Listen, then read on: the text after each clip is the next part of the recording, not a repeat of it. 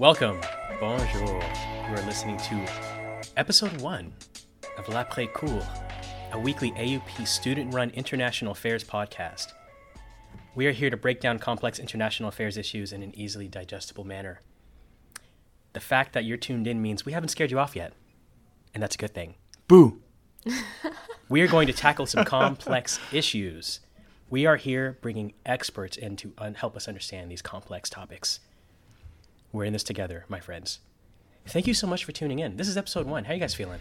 Feeling good. That was Stuart, by the way, that just attempted to scare all of our listeners. I tried to scare you. Hey, it's October, and you know what that means. Halloween. Halloween. Scary month. It's spooky season, so that was very fitting. Do you have a Halloween costume planned? I do not. No, it doesn't seem like it's a big deal here in Paris. Yeah, I feel like I should start planning ahead, right? I think it's start to get the ideal meal going here. All right. Well, let's. All right. Maybe I'll dress up as Professor Golub. Oh, Ooh. that's a great segue. So this is Après Cool. This is episode 1. And I just want to go through a few things really quickly. Just a few notes. Most importantly, in my opinion, we are on Instagram. Woo! So you can follow us. I know all of you all have Instagram. Yes, It's called Instagram Official. Don't act like you don't have Instagram. We got the blue check. I'm joking. We do not. We're not that official yet. We're not that official yet. But you can follow us at like @ APRESCOURS. Hit the follow button. Send us a message. If you want to, hey. Slide in the DM. Just let us know how you're doing. Send us a message. Say, hey, Bile, how you doing today? Yeah. I'll probably say something back. Maybe. A couple other things that I wanted to just bring up just before we go any further. All right? I want to send a quick thank you to World Radio Paris and the American University of Paris for delivering our content through the airwaves in this wonderful city. Oh, my. Am I the only one who's excited about that? No, When technology's I amazing. heard my voice on episode 0, I actually hated it. Oh, God. No, I hated the sound of my own voice, but it was really exciting, and I'm really excited that we're doing this together. So I know. Now, another thing I want to say really quickly is, fear not if you have not figured out where to find episode 0. Because very soon, we will be streaming on all streaming platforms. I'm talking about iTunes. I'm talking about Spotify. You name it, we will be there. All right? We will be there for you, bringing content. This is episode 1. So, we figured we couldn't aim low for episode 1. We got to shoot for the stars. We need to dive right into a topic that is fresh on our minds. We sat down with the highly esteemed Dr. Philip Golub to discuss international trade relations between the U.S. and China. I have to say, it was a pretty interesting conversation. What did you guys think? Yeah, it got very deep, but also engaging and interesting. And we also discussed a lot of fun personal tidbits about Dr. Philip Golub. and his obsession with gastro. Yes, gastro, just the world. What is the name? Gastronomy? Gastronomy. Okay, all right. The world of gastronomy, yes. Okay. Yes, in general. And No. Diana is our gastronomy expert. I'm the house gastronomy expert Yes. here. So whether you're into international affairs or if you're just into a great meal, listen to this episode. Amazing. You will be amazed. And wait till the end of the episode, too, because you may or may not hear a must-need recipe. Mouth-watering recipe. My mouth's watering. I ran right to the nearest boulangerie right after that. I mean, I'm telling you, I was hungry after that interview. Yes. Hungry for food and hungry for more knowledge. Hungry for more information on Hungry for the truth. the China-U.S. trade wars. Yeah. All right. So without further ado, let's jump into the discussion with Dr. Philip Golub. Thank you so much for coming by, Dr. Philip Golub. Or is it Professor Golub? You can use either as you like. Stuart was conflicted about this in particular as to what we should This was address an you. internal debate. Yes, but we'll figure it out. We'll do both. So Dr. Philip Golub is a professor of political science, political philosophy, and international relations at the American University of Paris. You also teach at other universities or institutions, is that correct? Yes, I have taught at the Université Paris 8 and at Sciences Po in Paris, and I do lecturing in all kinds of different places. Yeah. Very cool, and we're very, very honored to have you as our professor. You obtained your master's in philosophy and international relations and contemporary history at the University of Paris, and You're a doctor in international relations at the University of Sussex. Yes, indeed. So, How many years of total schooling is that? Oh, that's too much. too much to admit to. And prior, Many books. Oh, of course. Yeah. And prior to AUP, you've taught at the Institute of European Studies, the University of Paris, and the graduate program, as you mentioned, at Sciences Po. Aside from all of those esteemed, established titles and activities that you've been involved in, we also know that you're a food aficionado and a foodie, and you cook occasionally. Yes, I do. And we've heard on occasion that you make the stingray cheek. And we're very curious about that, and hopefully we'll get into it at some point. I'm happy to do that. That is so exciting. We're looking forward to it. So currently just very recently, you released a document or an article, about curbing China's rise in Le Monde Diplomatique. And if you're an AUP student, you have full access to Le Monde Diplomatique, just plugging that in case you want to read the article. It's also available on newsstands all around Paris. Yes. Yes, you can read it in French or English or German or Brazilian or many languages. Yes. So we want to get into the, the recent events in U.S.-China trade wars, and we want to see if we can tackle Trump's theoretical approach to trade deals and tariffs, and maybe even, considering your background, see if we can apply international relations theory to the context of this specific conflict. But we don't want to be graded on that. By the yeah. way. You won't be. Okay. I don't want to be graded either. Okay.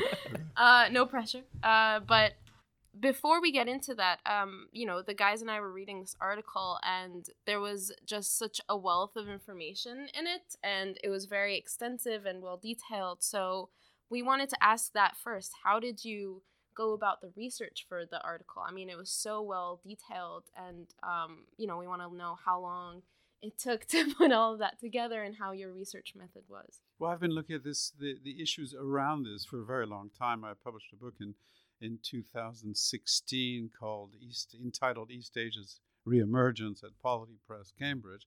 And that book took years of preparation, of course, and years of reading. And I spent a significant amount of time going back and forth between Europe and Asia, doing work in Asia. So the question of the changing configuration of the world and of the world balance of power because of China's reemergence has been a question that has been preoccupying me, that I've been working on for quite some time. So what I did was I put Trump's conflict with China, his both trade as well as other financial conflicts with China, into a broader historical context, as I tried to do in the article. So I went back in time, about 30 years or so to the end of the Cold War. The process of gathering the information involves both the mobilization of the material that I had worked on traditionally and fitting new material into these frameworks, you see, and seeing if it fits or doesn't fit. In other words, seeing whether my appreciations of the present actually can make a coherent picture once you place it in this historic perspective. So it involves a lot of background knowledge, and it involves digging into the present by looking very carefully at what's happening on a day-to-day basis. It's a kind of balancing act between the very, very, very intense day-to-day work today and all this historical background. And I mean, it's interesting because when I think of the way globalization and our global markets are structured today, I think of it in the context of the post-Cold War era, where there's an idea where we want to defend the free market and we want to strengthen U.S. hegemony in general. This has been pushed since the fall of, since the collapse of the Soviet Union. And I mean, when we see some of these things like the tariffs and the dismantling of international trade organizations like the TPP and denouncing NAFTA, I'm seeing a step back from our previously held idea that we have to keep this global market just moving, this sort of, free market. Yes, indeed. And so, I mean, when I think about that, and I think about the way that this administration was able to just dismantle that and take a step back, I wonder, I mean, what is it exactly about the president's actions and the nature of the administration that makes it possible to push such an agenda? Yeah, that's an interesting remark because we aren't. It's I don't know if it's a step back or if it's a step forward, because that implies it's some kind of value judgment. We're seeing a change in the nature of globalization itself due to the U.S.'s shifting approach to global markets and global interdependence. You're right. The United States, after the fall of the Berlin Wall and the collapse of the Soviet Union, initiated and supported policies of global liberalization, market liberalization, as well as privatization, all of this under the heading of the Washington Consensus, that actually, created the conditions for the emergence of a new global capitalist economy for the first time since the end of the 19th century, in fact. There'd been a long hiatus, a long interruption in the globalization process due to wars, depression, war again, and then the Cold War. All right, so the globalization process at the end of the Cold War meant the spread of capitalism to the entire world. And there's almost no region of the world today, there are hardly any regions of the world today that aren't touched by it. The U.S. administration's approach today represents, as you pointed out, a major shift in U.S. thinking about these problems. In technical terms, you can characterize their approach as a mercantilist approach rather than a liberal internationalist economic approach. There's an effort, very clear effort, and I think quite deliberate effort, to tear apart the webs of interdependence that have linked the United States to China and China to world markets over the past 30, 35, 40 years. China was integrated into the capitalist world economy since the 1980s, since the reforms in China at the end of the 1970s, the 1980s, willingly by the United States. The United States thought that they could shape China's political and economic pathways through this integration process by putting China under the disciplines of the Western world economy. It turns out that China has profited immensely from that integration process due to state-led policies, and this has now led to a consensus in Washington. It's not only Trump, it's also the Democratic Party leadership. It's also the National Security Institution. Chuck Schumer is actually harsher in certain respects than Trump in his language on China, because there's a concern in the United States, in the elites of the United States, that China is catching up too quickly, too rapidly, and that this represents somehow a major competitive threat to the United States in future. So it's a major shift, you're right. A step back, surely, in the sense of step back as compared to the globalization process, but it's a major shift in the approach on the U.S. side towards the globalization process. So going off what you said about not sure whether this is a positive step or kind of what step in what direction this is, and taking into mind, Adam Smith and this idea of the invisible hand, free markets. My question is, playing devil's advocate a little bit here, could a shift away from manufacturing in China actually represent a natural change in the market? If other countries like Taiwan and Vietnam and these other Southeast Asian countries are willing to provide cheap labor, isn't that just a market correction? Or, that's kind of a natural progression of transnational companies looking for the cheapest place to produce their goods? Yeah, it would be, except for the fact that it's being impulsed by a series of political decisions taken in Washington. In other words, it's the trade wars are actually putting pressure. They're creating uncertainty for transnational firms, okay? Significant amount of uncertainty over what might come next. And actually, day by day, if you look at the Financial Times, for instance, yesterday, today's Financial Times, the day before yesterday, there's constantly something new on this front that's coming from Washington. So transnational firms are looking for predictability. They're looking for markets in which they can be sure that their investments will last for, quite some time. These are, long-term relationships that they want to build up with their subcontractors internationally or transnationally. Trump has created uncertainty deliberately. There's a deliberate effort there. So it's a politically driven move that is pushing these firms, many firms, not all, out of China into new places, into Vietnam, into India. Foxconn, for example, the firm that assembles all your electronic equipment from Apple to Dell to everybody else's, which is a Taiwanese company, is moving part of its systems, assembly systems, out of continental China into India, Vietnam, and other countries that happen to be allies of the United States, or at least friendly to the United States, if they're not actually specifically allies. So this is politically driven. It's not the invisible hand that's at work here. It's the visible hand that's at work, creating new circumstances for the world economy. Right? whether this is good or bad is another issue, globally speaking. For those people who think in Washington and in Europe that China represents a significant security threat and potential economic threat in the future, it's a good thing. For people who believe that tearing apart interdependence is actually going to create the conditions for other forms of conflict, it's bad. I don't think we can come to a definitive judgment on this at this point. What it is doing is it's creating a new situation, one which is more fraught with dangers. There's no question about that, because the China-U.S. relationship right now is one of exacerbated competition and rivalry. So speaking of Adam Smith and the invisible hand, I also wanted to mention the imbalance of the comparative advantage that these two nations have. So obviously the U.S. is a little bit more privileged in being able to apply certain tariffs and break certain ties with markets and things of that nature. So how do you think this progression that Donald Trump is taking us down toward and moving into the 2020 election period, how do you think that is going to affect 2020 in particular? The elections? Yes, exactly. Well, it's not clear that it's going to. I mean, what's happening in Washington right now makes everything very uncertain. The impeachment process, everything around it, everything else is basically being drowned out. But I think that the rhetoric of the Trump administration on China actually also has. I mean, that's not the main purpose, but it also has it's also designed to mobilize certain parts of the U.S. population, those parts of the population that feel that they've been hurt by global free trade. And there are large parts of the white, middle class, and lower middle class populations of the United States who actually feel, working class populations, that feel that somehow globalization has been disadvantageous to them. Firms have relocated abroad under free trade and free investment regimes.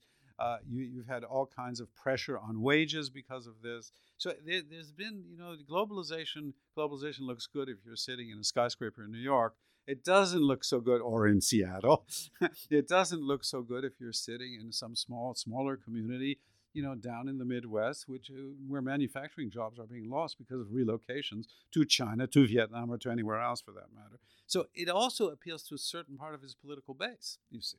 It's not, so it won't appeal to the internationalized parts of the U.S. business community or cultural communities in the major metropolitan areas of the country, but it will appeal to other parts of the population. So whether this plays out significantly in the elections or not, I don't think it will, because there's all kinds of other noise right now coming out of U.S. politics which will drown it out. But it's not something that's going to turn off the political base that is traditionally Trump's political base. It's I think it's very interesting that we've had two comments about Adam Smith so far. Remembering that I believe he was a nationalist. I believe that his idea was not thinking globally in terms of the whole world. He was thinking about his country first. If I'm well, I wouldn't characterize him as a nationalist. I would the importance of Adam Smith in international relations theory and in economic theory is that the idea of the invisible hand, that somehow this very powerful idea in a certain way that the sum total of individual egoism somehow providentially or naturally end up generating a common harmony, a harmony of interest and a common interest for all. So welfare in neoclassical economics has been applied at international level by interdependence theorists, right? So the idea here being that what is true at the national level in terms of the division of labor also applies at international level in terms of the international division of labor, in which you would have, if you have purely free markets, this is the idea, pure free markets in which states do not intervene, you would actually have a configuration of harmony between various actors, and leading ultimately to a greater chance for peace in international relations. So it's not, he's not a nationalist. He was against empire, and most of the nationalists were in favor, the mercantilists were in favor of empire.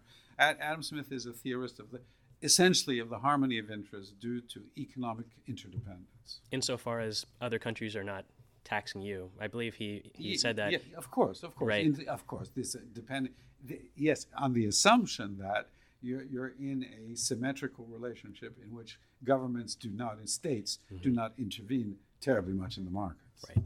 So I mean that shifts a little bit, right? When there's an imbalance of gains, like we were actually discussing yesterday.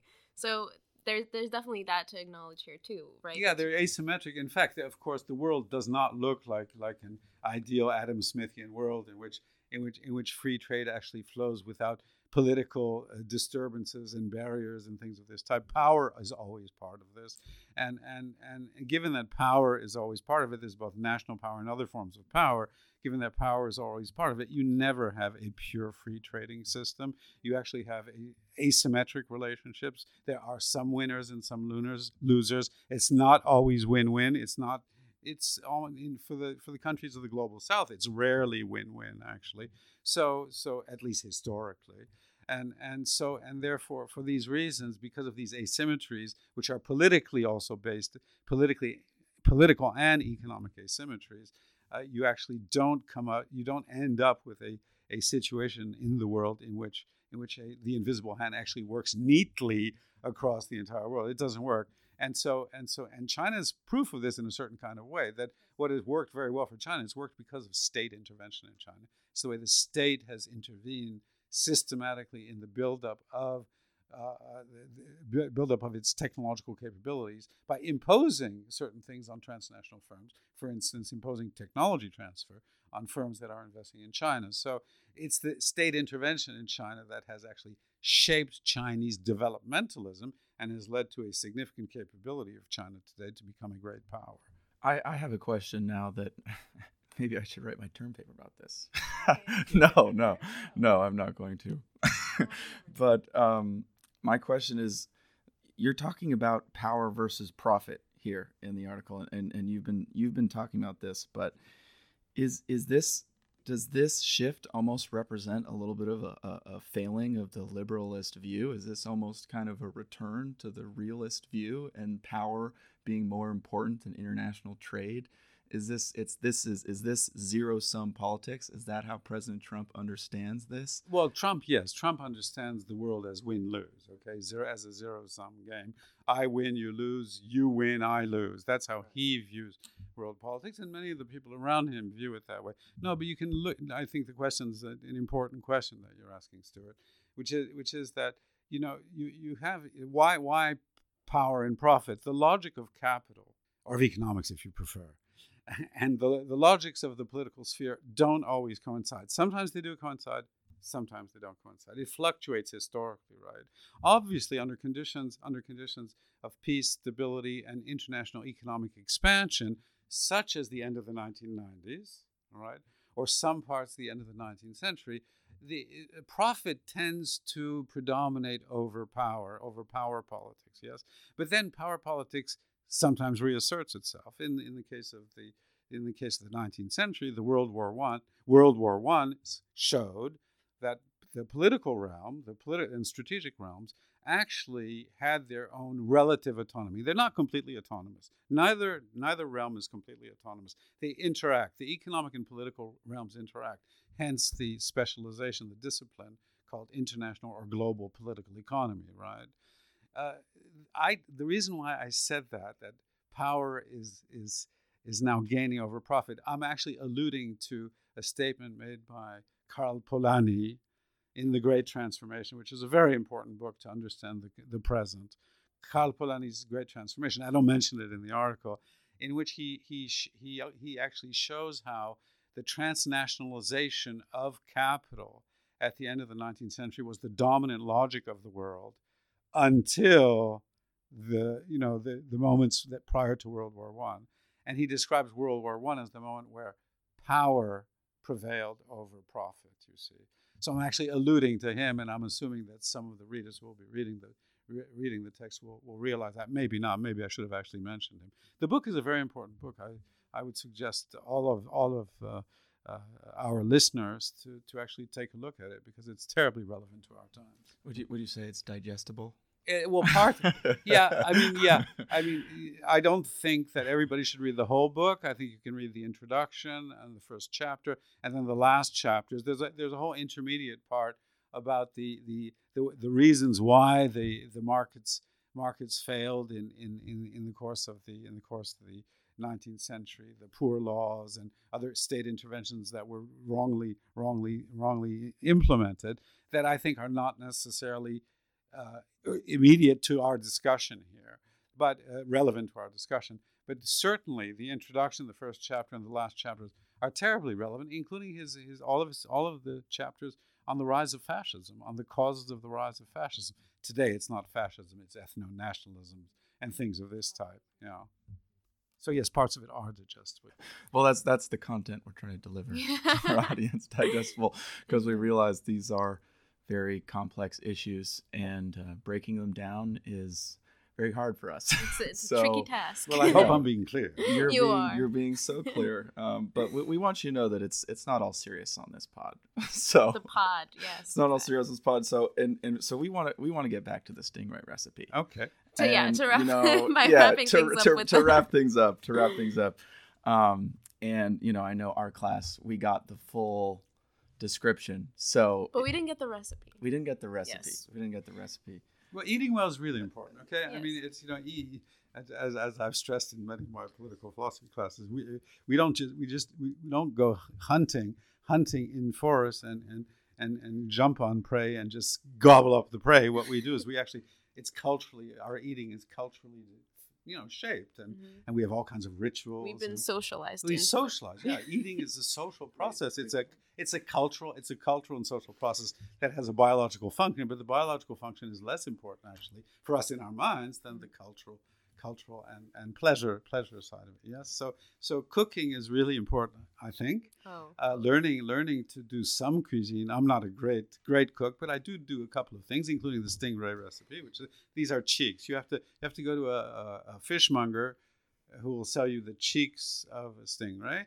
And these are sizable little pieces of. Are they like scallops? Yeah, they look like scallops. Okay. Yeah, I mean they're not scallops, but they look like scallops. That's and what there's I a little imagined. bone. There's a little bone. You just have to clean it very slightly. You rinse it, you clean it, you dry it. So what you do is you take, I don't know, it depends how many. You take 3 or 4 per person, and then you brown them. You brown them in olive oil. Obviously, you're going to be using olive oil, maybe a little bit of sesame oil with it. And then you're going to do this on both sides, and then you're going to cook it for about, depending on the size, between 6 and 8 minutes. So 3 minutes one side, 3 minutes the other side, or 4 and 4, right? And you're going to put a couple spices on. You can put a little bit of oregano or things like that, depending on how much spicy you want. And you're going to add lemon juice at the end. So you're going to turn down the fire. You're going to turn down the heat. You're going to be at 7 or 8. You're going to bring it down to 2. And then you're going to add lemon juice, because you don't want the lemon juice to burn, right? Not too much lemon juice, though, just enough to give it a tang. Yes. You hear that, listeners? Tang. Not too much. Yeah, not too much lemon. Not too much, but enough. It has to be enough. It has to be, I'll tell you why, because then you're going to be adding cream. Okay. Oh. So you need lemon. Whoa. The lemon and the cream have got to fit together appropriately. Wow. So you put the lemon, but prior to preparing all of this, you have to have some saffron. Okay. Nice. So you have saffron, which is it's a brilliant kind of thing for rice. Rare commodity. Yes, it's not rare in some places. I actually get mine from Greece, and it's not terribly expensive.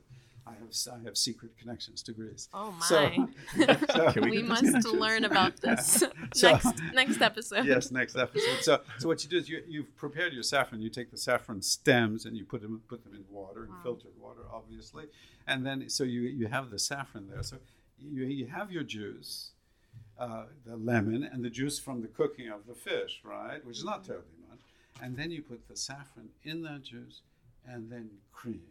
And you mix all of that, you put pepper on it, and you take it off the fire, and you serve it with semi-full grain Thai or basmati white rice, and you have an absolutely brilliant recipe. Oh my goodness! Is anyone else hungry? I know. Is it lunchtime? Damn, it's only 11. So, I mean, this is incredible. I think I have a new shopping list. Yes. I'm feeling pretty hungry. Yeah. Wow. Wow, I know. Amazing. You heard it here, listeners. This is episode 1. Episode 1. I can also tell you at some other point, in some other episode, how you do a real bolognese sauce. Because it's not how most people think one does. And we know you have another article that you're working on. Yes, I'm working on an article for a scholarly magazine, journal. It's an article it's a critique of the concept of soft power. And so what I do in this article, what I have been doing, I'm not quite finished. I'm praying that I will have the energy to finish it this weekend. What I'm doing in this article is trying to show that the concept of soft power is itself a soft a soft concept, that it actually does not provide the real kinds of conditions for an analysis of power as one should analyze power, including particularly in the symbolic and subjective realms. I mean, if you look at students of power who have really looked carefully at the symbolic dimensions, I'll just mention three actually: Max Weber, Antonio Gramsci in the prison books, and perhaps most importantly, Pierre Bourdieu, the great French sociologist, whose work focuses on symbolic power. If you look, I don't want to mention names. This is not a personal issue between me and the theorists of soft power in the U.S. If you look at the behaviorist, what I consider to be the simplistic behaviorist assumptions of the idea of soft power as against these other theoretical frameworks, you'll see how poor it is, actually.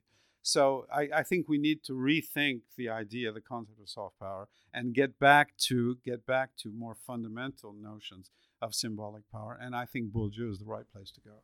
Oh my goodness! Wow. I mean, well, we'd love to have you. For that. I know we would love to have another discussion on that. So, actually, one more thing before we wrap it up, I wanted to mention that my thesis originally, I changed it now, but it was going to be on gastrodiplomacy. So, do you have any opinions on food diplomacy, or can we have a discussion on it at some point? Yeah, well, I mean, of course, we can have a discussion. We can certainly discuss it for your thesis.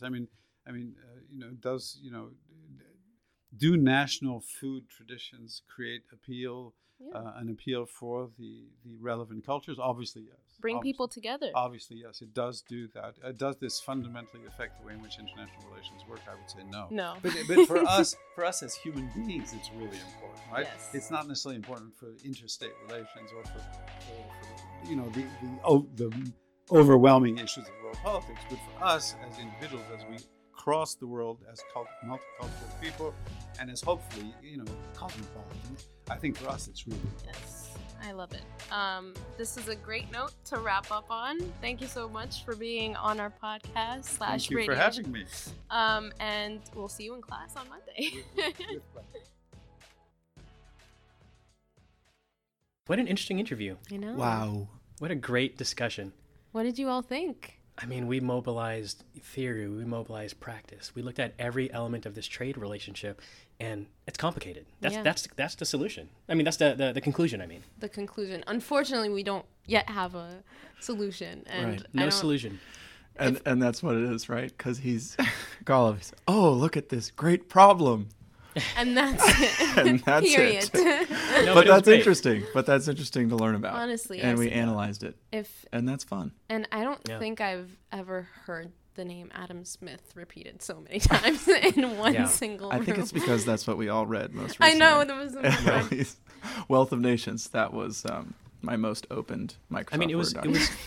It was really interesting having our professor. I mean, not just a highly esteemed political philosophy extraordinaire, author, highly accomplished academic. I mean, but he's our professor. So it was really interesting seeing him outside of the classroom and just having a pretty candid conversation. Absolutely. Yeah. And by the way, he showed up early. He did. He was ready to go. He showed up 30 minutes before. I mean, we were still trying to figure out these microphones and try to set this stuff up, and he showed up ready for action. Ready for action. And thankfully we were able to get ourselves together, and hold a fantastic interview, which we hope you all enjoyed. So listeners, that was episode 1 of this podcast. I hope you guys really enjoyed it. Stay tuned for the next episode.